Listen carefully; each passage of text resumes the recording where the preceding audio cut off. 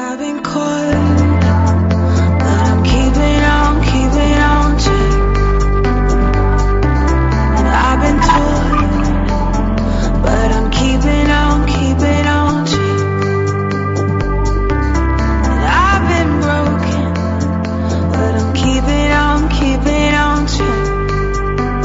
Safe in the eyes of the morning.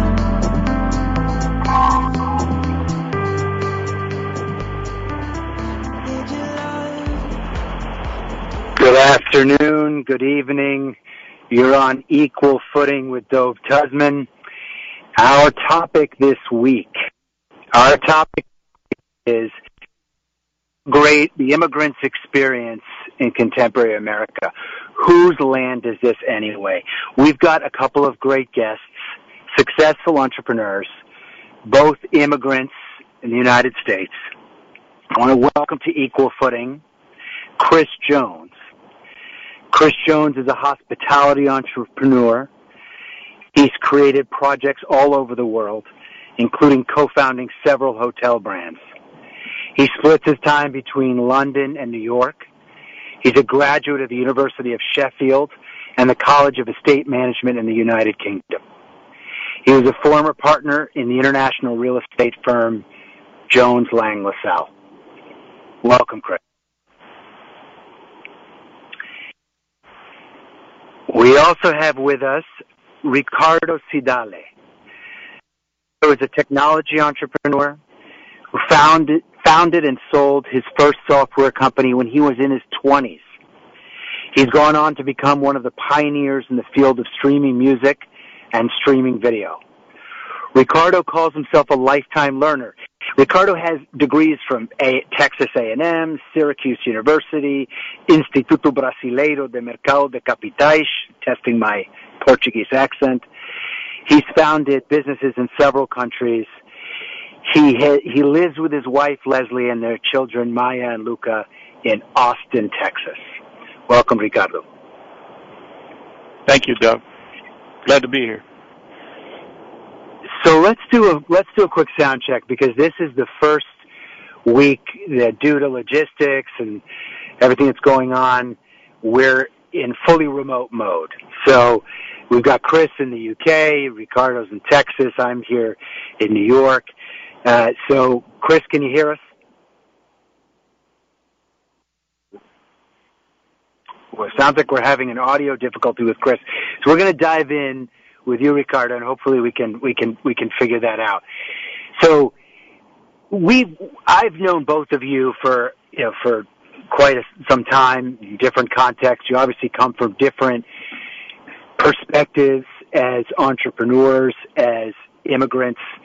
When we were having a little bit of our pregame on the show, Ricardo, I hope you don't mind me saying, you were saying that, Chris, I'm putting a couple words in your mouth here, but that Chris is kind of, not your put upon entrepreneur in the U.S., but rather kind of entrepreneurial or immigrant royalty, right? Because he's comes from the U.K. and speaks the Queen's English and so forth. And folks like you and I, we have a little bit darker skin tone.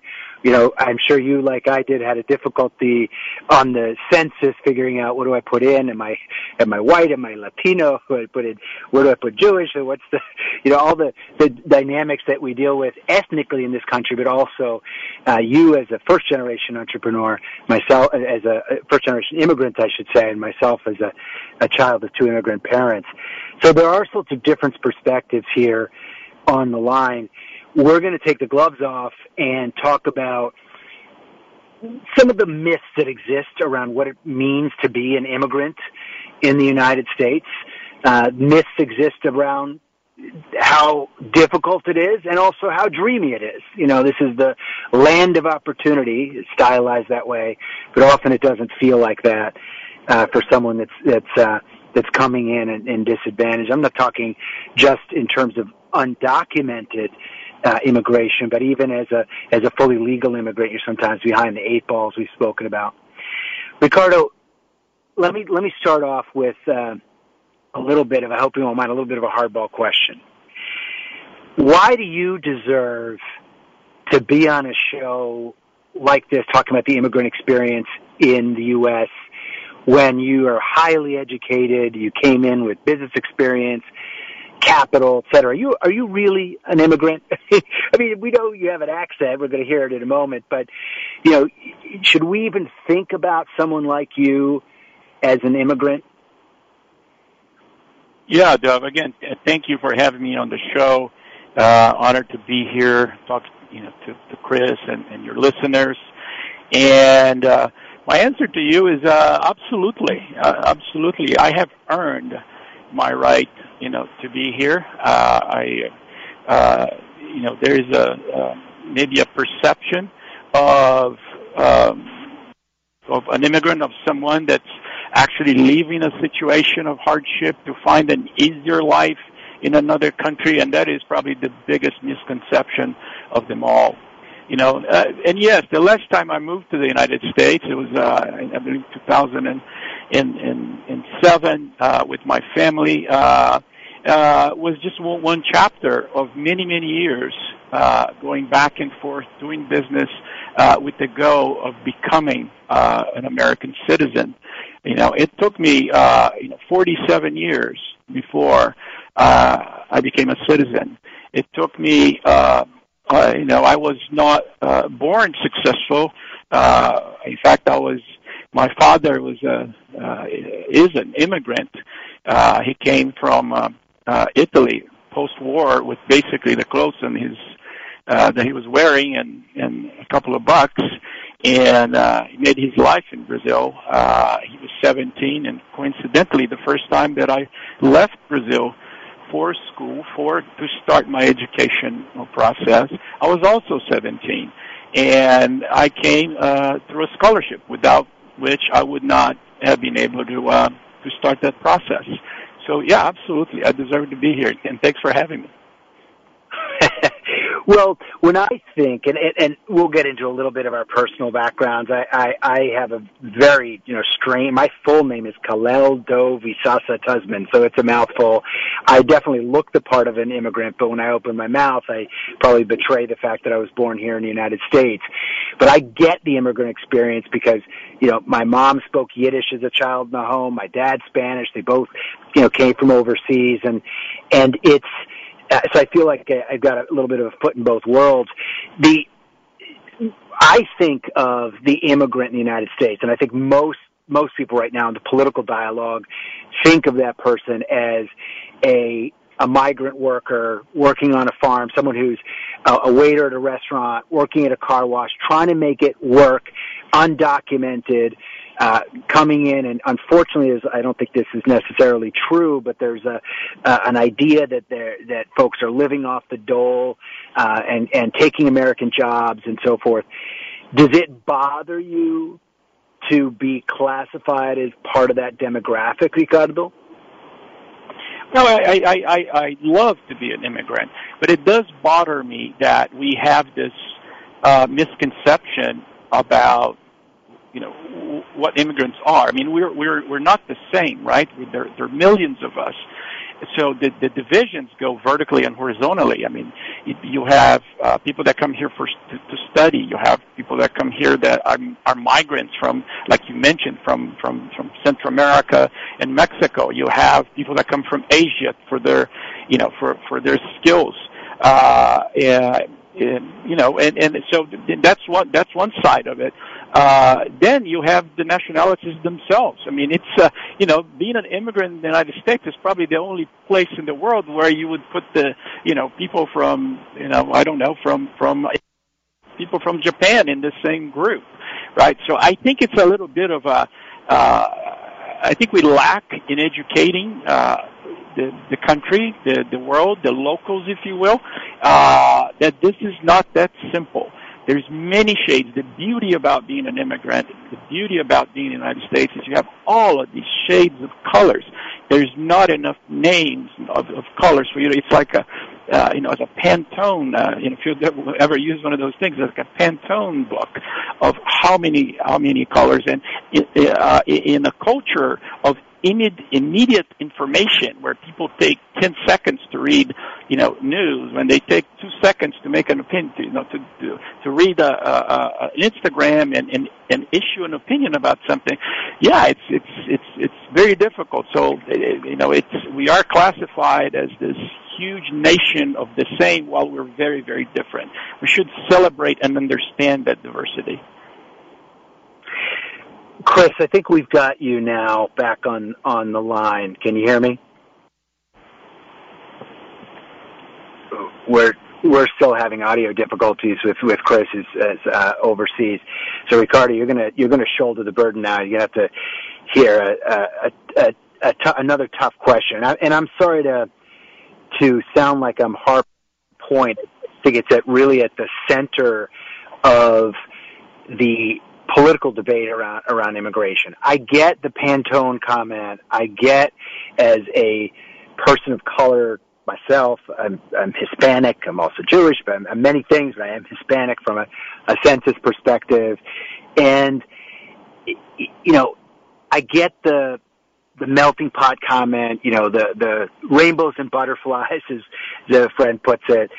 But now doesn't feel like the time. Now feels like a time where we're in arguably the greatest economic downturn since the Great Depression. We've got restricted travel. We have a paucity of good jobs in the U.S. If you could put on the hat of a non-immigrant, I know you're an American citizen now, so if you put on, maybe you don't need to put on another hat. If you think about it from an American perspective, embracing what we've got, why should we be continuing to have a relatively open border policy? Why should we be encouraging immigration? Given, we're having real audio difficulties. I hope, Ricardo, you can still hear me and you heard that question. Yeah, I think I did. Okay, so why do we keep an open border? Because that's what built this country, right? So, and I'm not, forget the, rainbow and orange and all that. What built this country was the flux of immigrants, and better yet, the diversity of immigrants. Different immigrants at different historical phases brought different skills that we need. If you look at today, the largest corporations in America today, the largest high-tech corporations, which are, most of the value of the stock market in the world, they're all headed by immigrants or sons and daughters of immigrants. So it's uncontested that we need to keep the borders open. Now, it's also uncontested, I think it's obvious, that, 10 years ago, we had this wonderful, melting pot of a nation, and now I think the pot itself is melting, right? So we got to rush to rescue that, and part of that is rescuing by providing, to renew our immigration policy, to provide an expeditious ways for I'm not sure that word belongs here, but to provide justice for the system on who comes in and why and so on and so forth. It seems like we're stuck. We're stuck in the preconceptions and prejudice of the past, and it's keeping us to advancing to our future. Okay, so the two of you, Chris and Ricardo, I brought you on the show in part to give a different perspective on what it actually means to be an immigrant. You guys are both, you have created dozens, if not hundreds, perhaps even thousands of jobs over your careers in the United States. You're in many respects fully embedded in the fabric, the political fabric, the cultural, the business fabric here. Do you think that's an obligation? And maybe, Chris, if you're back with us, I apologize, we've had these audio difficulties. Is that an obligation as someone that is coming to the U.S. and kind of making good here to integrate, to be a part of the local political discussion, to try to kind of leave behind, if you will, where they came from? Do you think, in a certain sense, that's part of what makes immigration in this country work? Yeah, I do. can you? Sorry, Ricardo. I think it's a balance, Dove. I think it's about providing the country with the benefits of different cultures, of different perspectives, of relationships, friendships that in many respects have an economic ripple and what I call a friendship ripple. Many of the relationships that I formed over the years, still last long through friendship. But it's also about integrating with the culture of the place that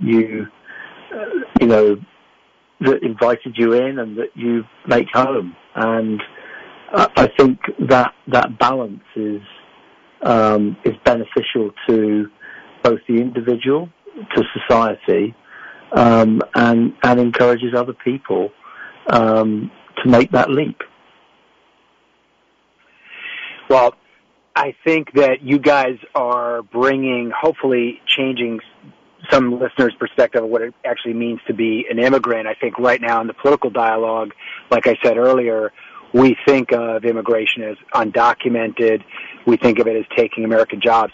We're going to get back into that subject. We're going to take a break. We have you can call in and ask Chris or Ricardo any questions you want, as hard-hitting as you want, on this topic of whose land is this anyway? Immigration in contemporary America. Our number is 718-303-9090. That's 718-303-9090. If you're shy about being live on the air, you can also text me a question, which I'll look at on the breaks, 917-428-4062. That's 917-428-4062. To text the question, we'll be right back on Equal Footing.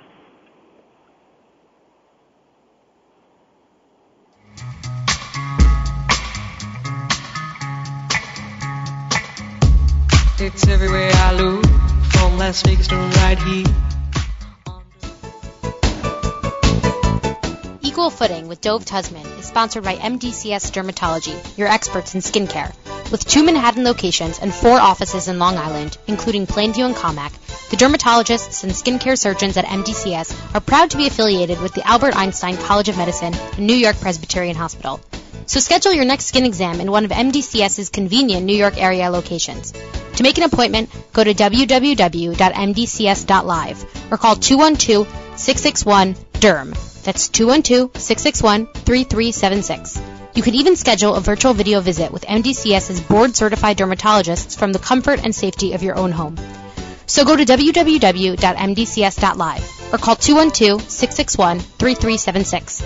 And don't forget to mention Equal Footing for 15% off all cosmetic procedures. I've been caught, but I'm keeping on check. And I've been taught, but I'm keeping on check. And I've been broken. Good evening. You're back on Equal Footing with Dove Tusman. My esteemed guests, Chris Jones, calling in from London, the United Kingdom, Ricardo Sidale, calling in from Austin, Texas, 2 successful entrepreneurs who have made it as immigrants in the United States. We're talking about the immigrant experience, how has it changed? And I want to come back to what we were talking about right before the break about jobs and undocumented immigration. I shouldn't even make this assumption. Chris and Ricardo, you both came to the United States legally originally as part of a documented immigration process, correct? Correct. Yes. This is Ricardo. Absolutely. And let me comment that, but before I go into that, I want to go back to the integration point, because I think that's something close to my heart and something that I've felt for years now as I became closer and eventually an American citizen, is I don't think we, as immigrants have an obligation to integrate or to accept the culture as it is, but certainly we have an obligation not to isolate and try to impose our culture are to gather in, tribes, if you will, and try to recreate our countries and our culture over here. I think the idea of integrating needs to be natural. It needs to be exploratory, because that's how our culture today, and when I say our, I do American, I'm talking about American culture, that's how it was formed. Okay? On the illegal matter, it's just to go back to the subject now. I think that hurts us, and I think, again, it's not I don't think it's the fault of the person that's crossing the Rio Grande right now, because that's probably, in his mind, he understands that's the only way to go, or it's the way to go, but it is wrong. It makes things more difficult.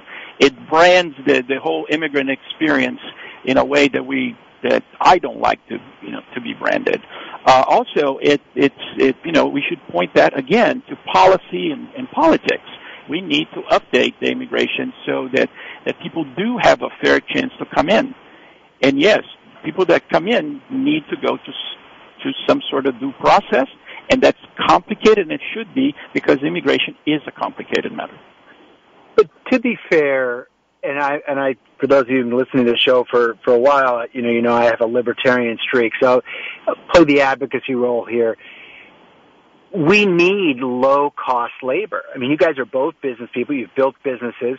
Chris, I hope you don't mind me putting you on the spot. As being a hotelier, I'm sure you've had undocumented workers over time, working in your hotels. If you don't feel comfortable talking about that, I'm sure you could refer to it in the industry at large.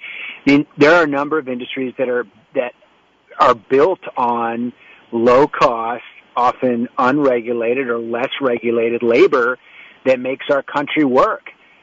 So isn't there a role isn't this a kind of supply meeting demand? Isn't this, in a certain sense, although it seems messy and we don't like to talk about people coming in on an undocumented basis, and then, that whole topic is very, very piquant for people.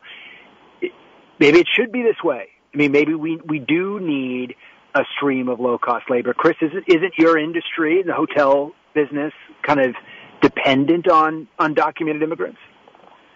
Yeah, and I think that's probably true for many industries. And maybe there is the divergence between my personal belief and the industry that I happen to work in and I love working in.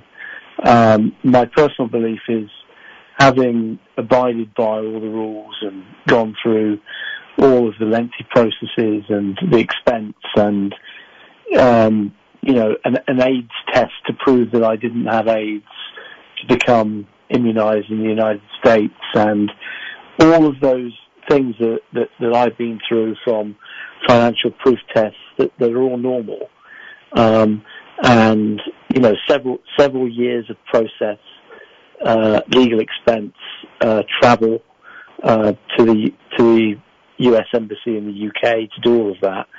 And I'm by no means unique in that experience. Most people go through that process.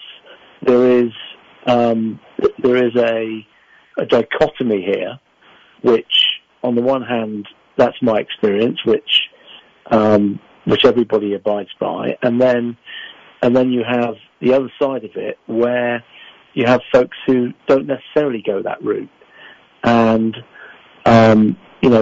so personally, I don't agree with that, but it's also a reality of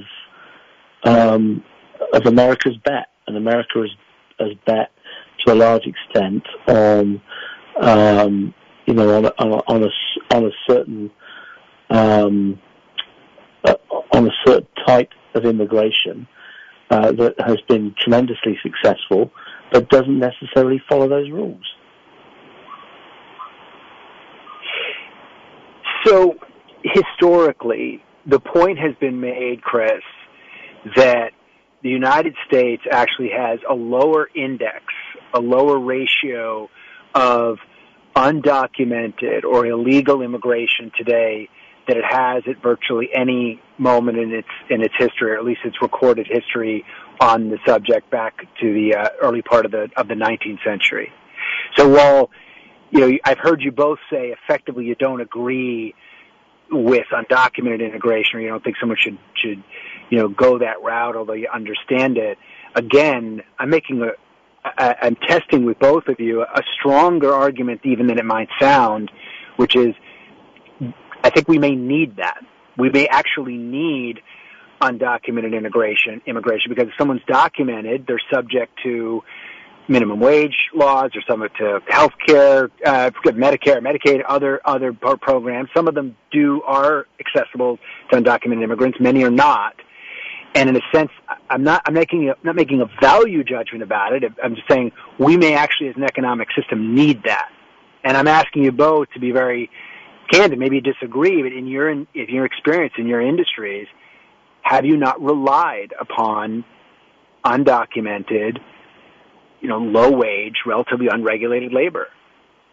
I wouldn't say necessarily relied. I think it's a fact of life, and I have no problem with that as a policy. I guess where my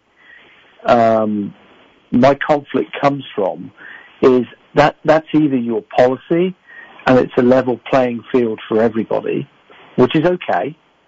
That's a perfectly acceptable policy, and if you choose to govern and lead and be elected by that policy, then that's perfectly acceptable. But where I think my personal conflict comes in is it is unfair, for somebody who works for the Financial Times in the UK to be scrutinised on every single aspect of their life, and yet not apply that level playing field as a standard throughout, America's immigration policy. And maybe there is a middle ground there that for political reasons, past presidents and folks who lead that dialogue have been reluctant to engage in, and I think that is probably the solution, Dov, which is kind of where you're hinting at. But when you don't have a level playing field, and when you are applying one rule for one and another for another, no matter what society you're in, that's always a recipe for disaster. Yeah, do you agree? Do you think that's the core issue? I agree with that, but let me add another angle to this, which I think is, I think the fact that illegal immigration is so big and it's so obvious that we need to legalize it to a certain level, because we do need those workers. Imagine California without those workers. Imagine, some other parts of the country without those workers. So given the fact that we're a very intelligent nation, I think, in the aggregate, the only thing I can figure out is the illegality actually is desirable, right? The system wants the illegality. If I am an illegal immigrant, I'm going to vest myself with that identity right now. I want to work. I will work for less. I work for cash. I don't have the rights to do for anything, and I don't mind.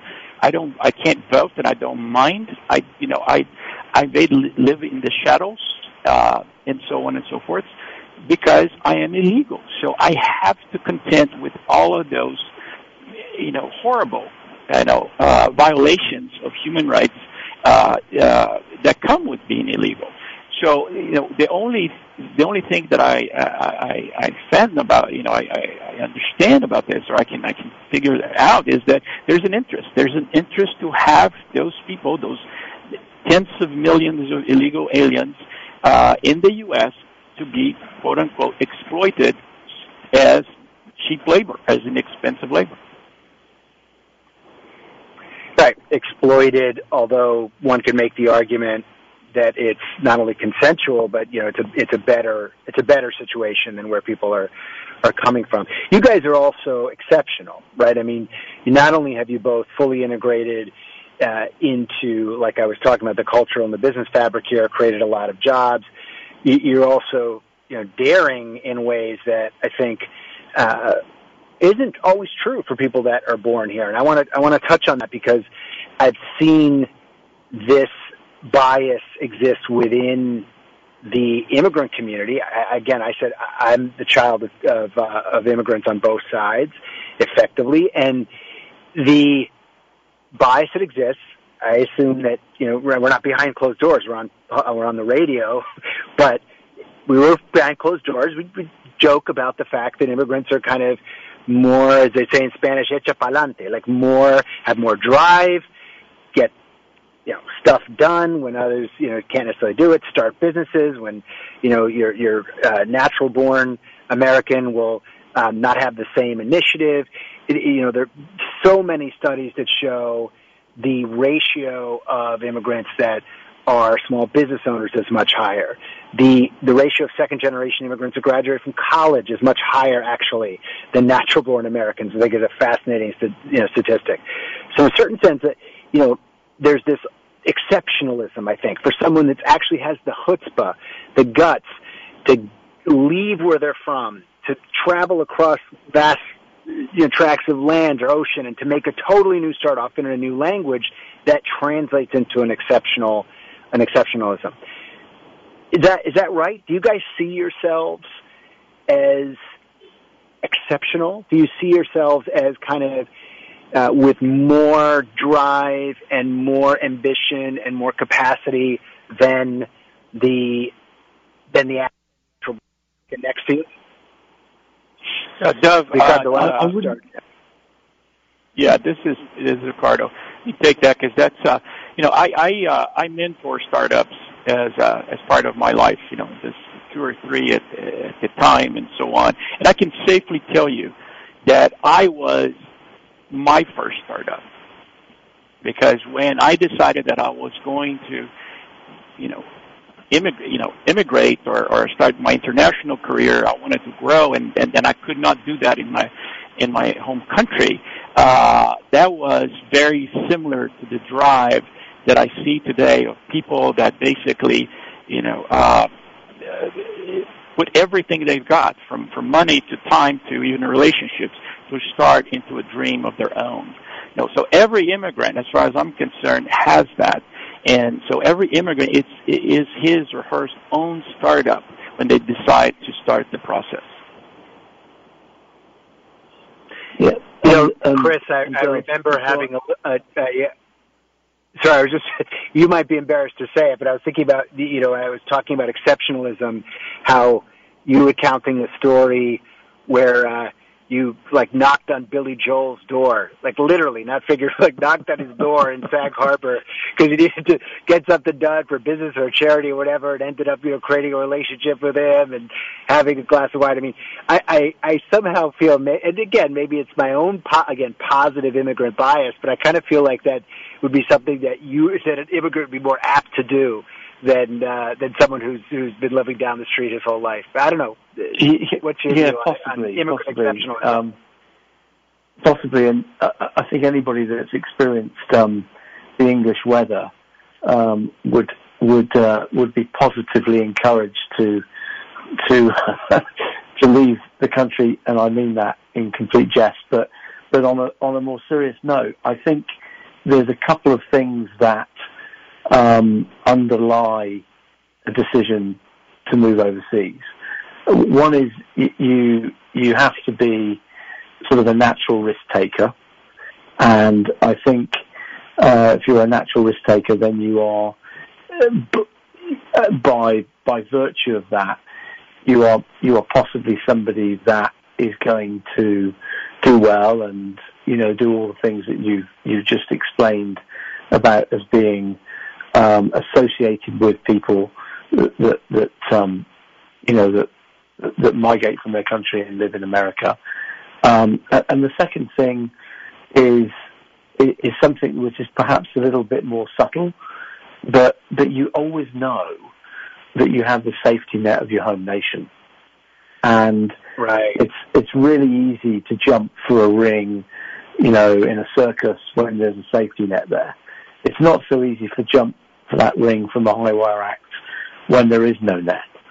And I think you do things differently when you know that you still have the safety net of your home nation. And that's maybe a subtlety to folks that leave their homeland to travel to America that is maybe lost. We're going to, after Chris, the break, come back to that topic of kind of the plan B. I was reading this morning that after the presidential debate a couple of days ago, the lines have been much longer to get passports, and people that have double citizenship and so forth are actually considered going back or leaving. We're going to come back after the break. We're going to take a caller. We have a couple of text questions as well. Our topic on Equal Footing this week is whose land? Whose land is this anyway? Immigration in contemporary America. We'll be right back. The number 718-303-9090 to ask our guests, Chris Jones and Ricardo Sidali, questions on the immigrant's experience in contemporary America. We'll be right back.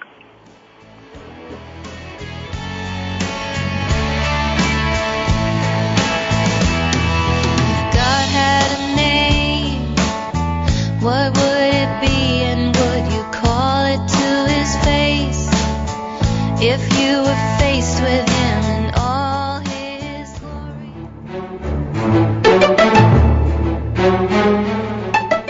Are you a small or medium-sized business owner who wants to provide a low-cost, effective health benefit for your employees? Or a school administrator who wants to ensure all of your students have the proper vaccines? Or maybe you're a parent trying to keep your family's medical records up to date.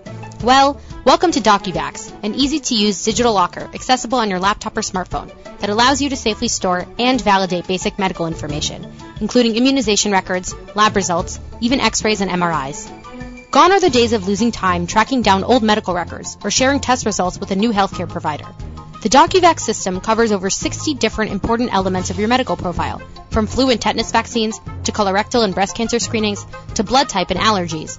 To sign up, go to www.docuvax.com or call 833-859-1933. For as little as $9.99 per month, DocuVax subscribers can privately access all of their medical records from a secure HIPAA-compliant digital storage facility. And as a DocuVax subscriber, medical professionals are on call for you 24 hours a day to validate your vaccine records, blood tests, or anything else in your locker. DocuVax medical data is never accessible unless the individual subscriber wants to share it privately using a proprietary QR code-based system that keeps data secure at all times. So put an end to worrying if you or someone you care about is up to date on a particular vaccine, blood test, or an important preventative screening. Take control of your medical file and sign up at DocuVax.com. And if your organization is interested in learning about becoming a DocuVax sponsor to get group discounts, please call 833-859-1933. That's 833-859-1933. Operators are standing by. I've been caught, but I'm keeping on to. I've been torn, but I'm keeping on to. I've been broken, but I'm keeping on to. Welcome back to Equal Footing. I'm Dove Tusman. We're talking about the immigrant's experience in contemporary America. We're having a little bit of an immigrant party here. We've got Ricardo Sidali, whose ancestor is immigrant from Brazil, his ancestor from Portugal, Chris Jones from the UK, who's calling from London. My ancestors came from Poland on one side, Colombia on the other, and even further back, North Africa.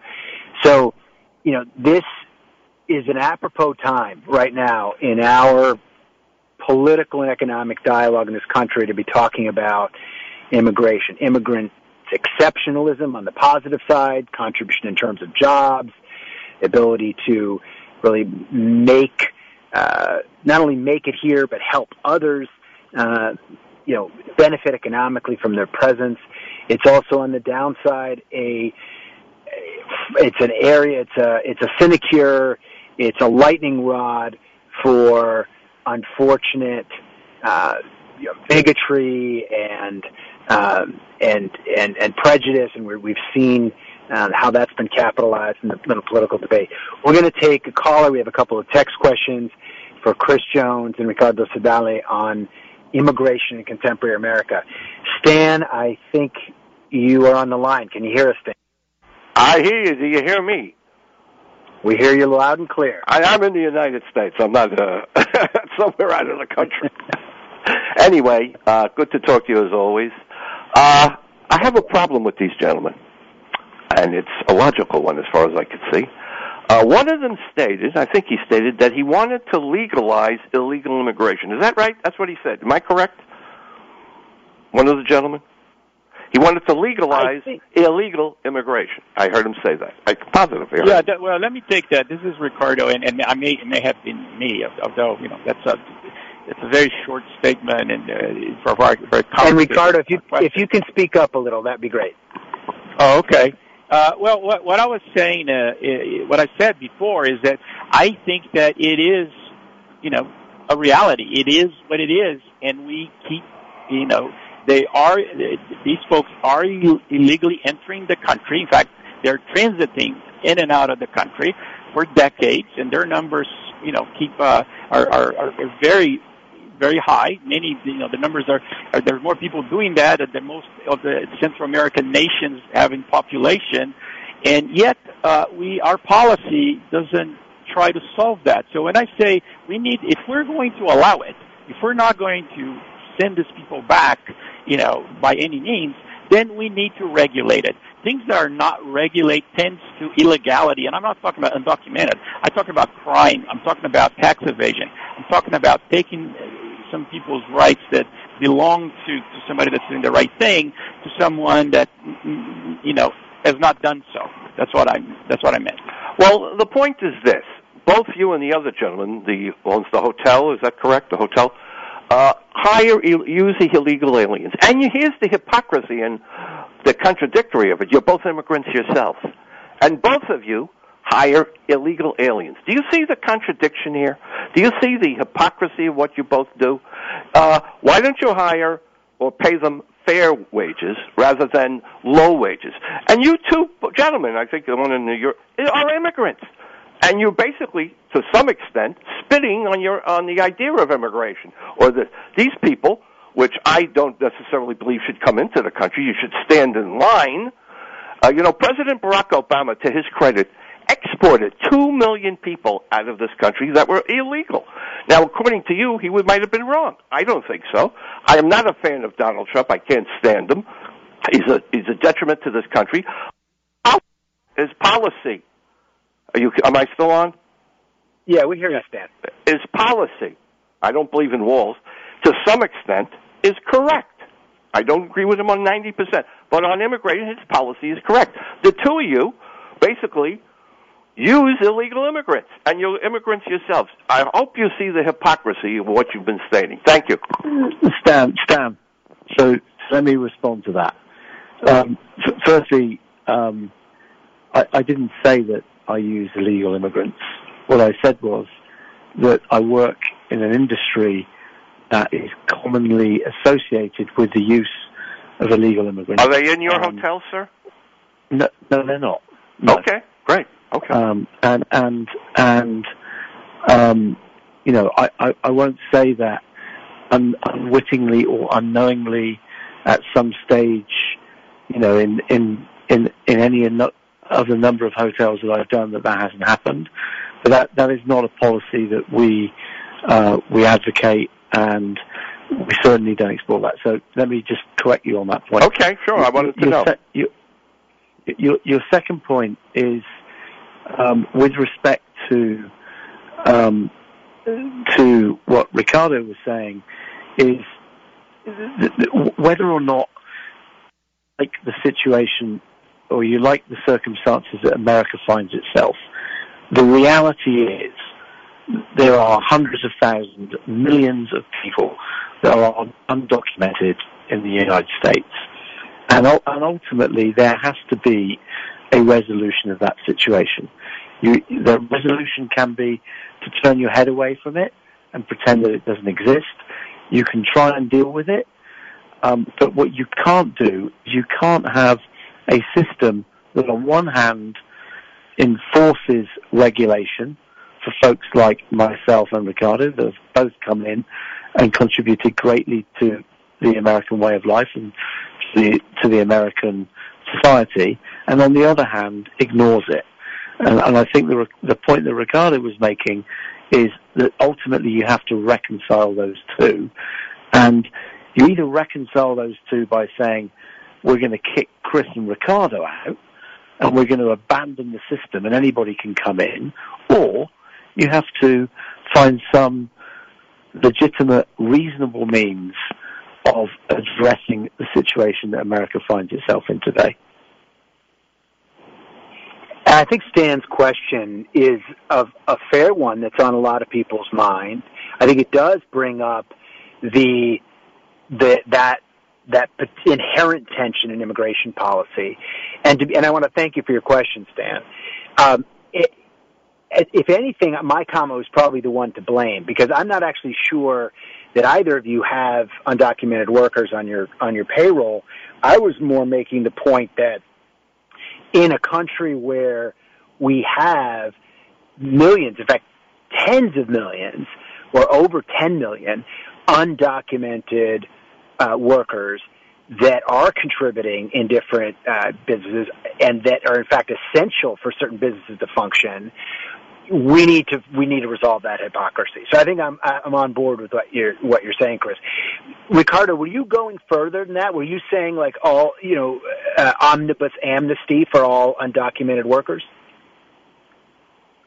I think amnesty. Again, let me first of all, let me confirm that I also do not employ any undocumented or illegal or people that are here illegally.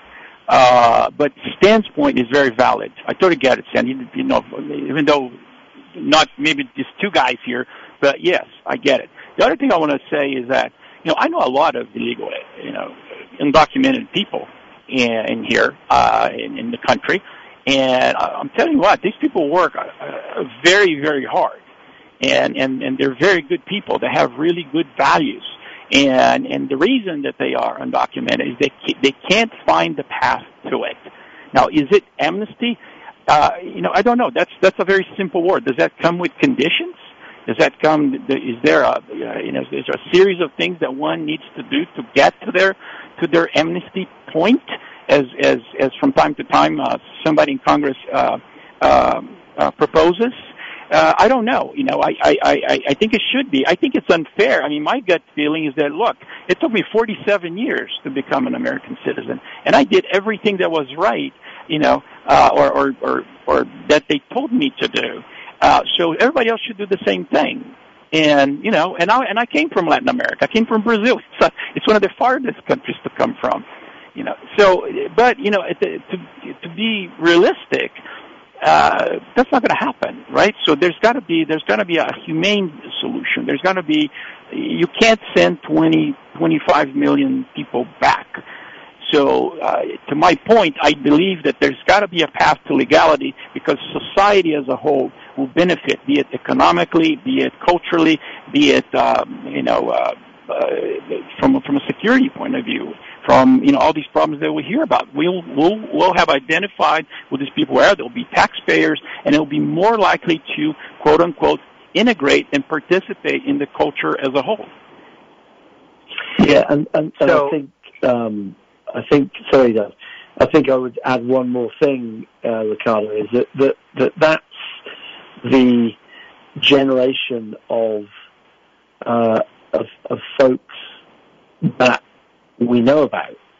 There are also families associated with that, kids associated with that, and over the years, the pyramid is growing and growing and growing, and you then have very very considerable humanitarian issues to worry about.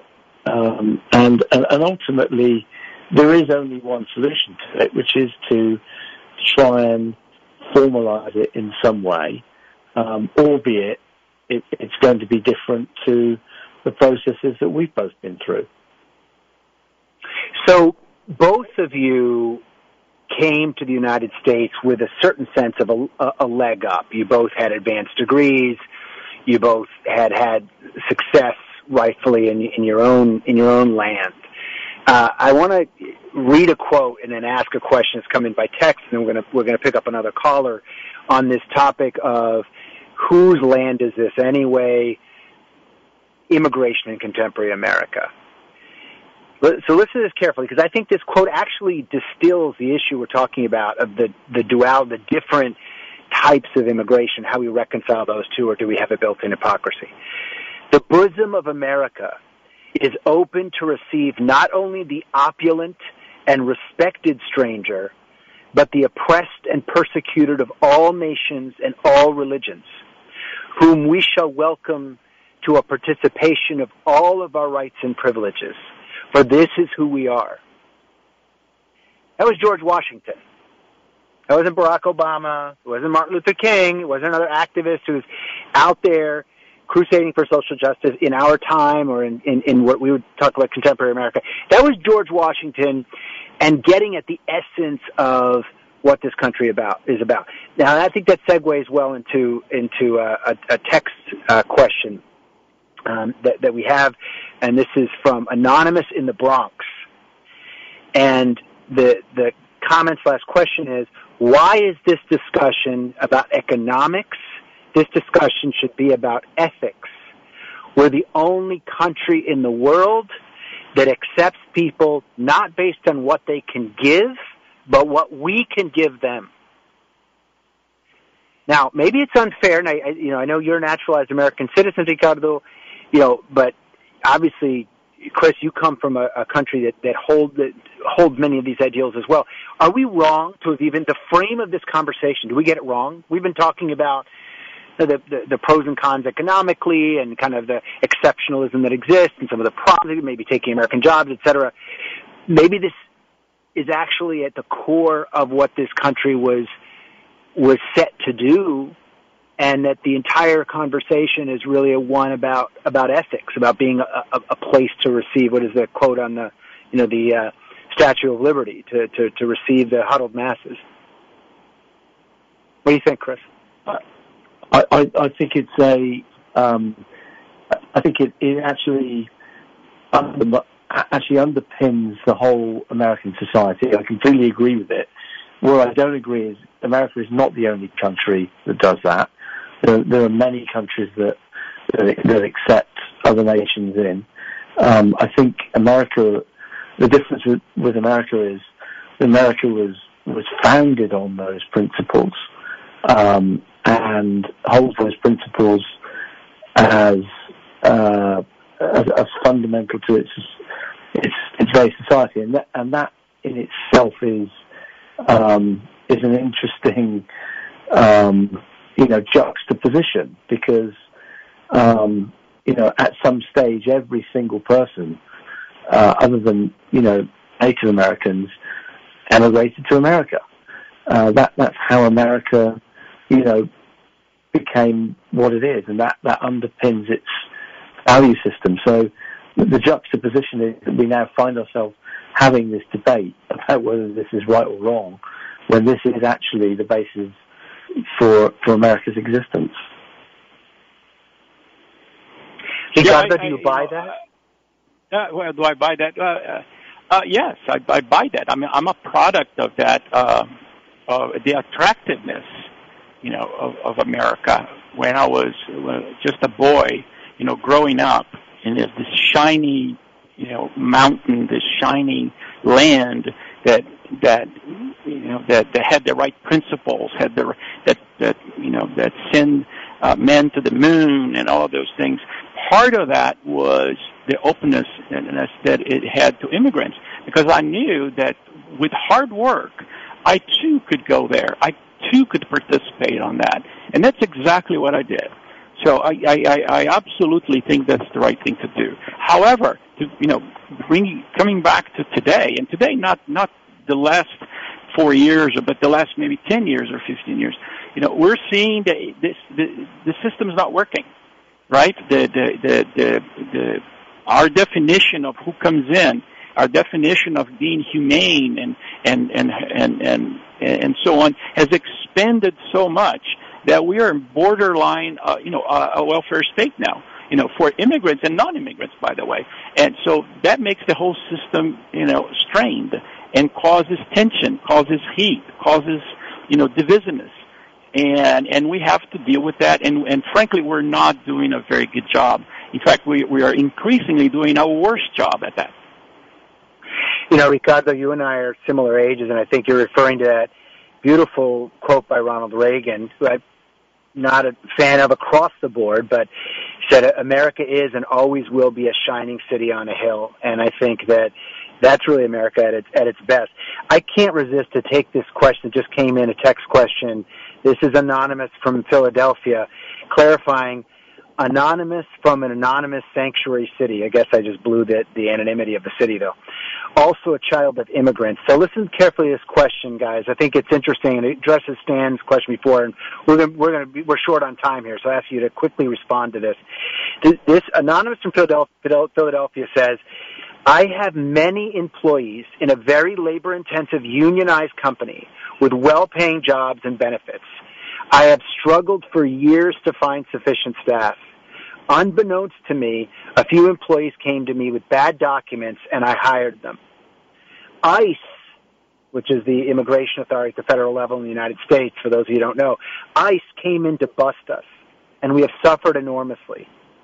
Trump seems to have a new commitment to toughening policy and actions on immigration.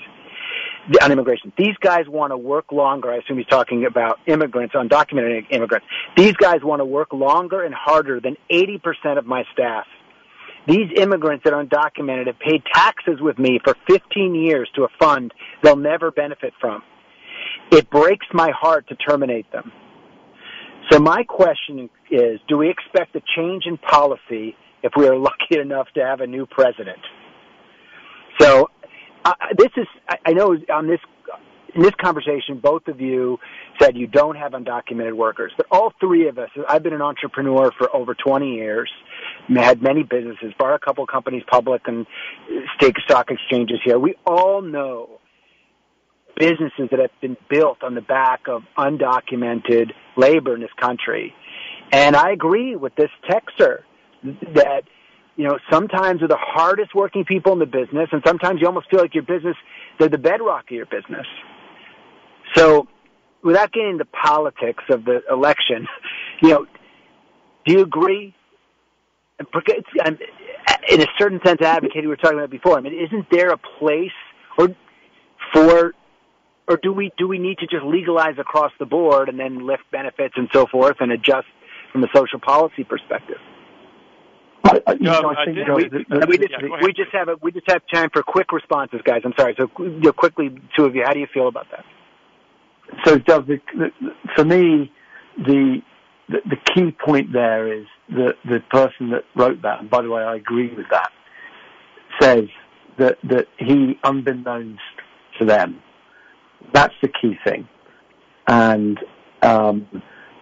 for me, that's a most unfortunate situation that hopefully gets corrected through a policy change. Right. Well, I think we're actually going to have to end on that. God willing, this does get corrected. This is a complex issue, and I wanted to talk about it in a way that wasn't overtly political. Chris Jones, Ricardo Sodales, thank you for being on equal footing. We will be back next week. Stay safe, and we'll see you next week. God bless.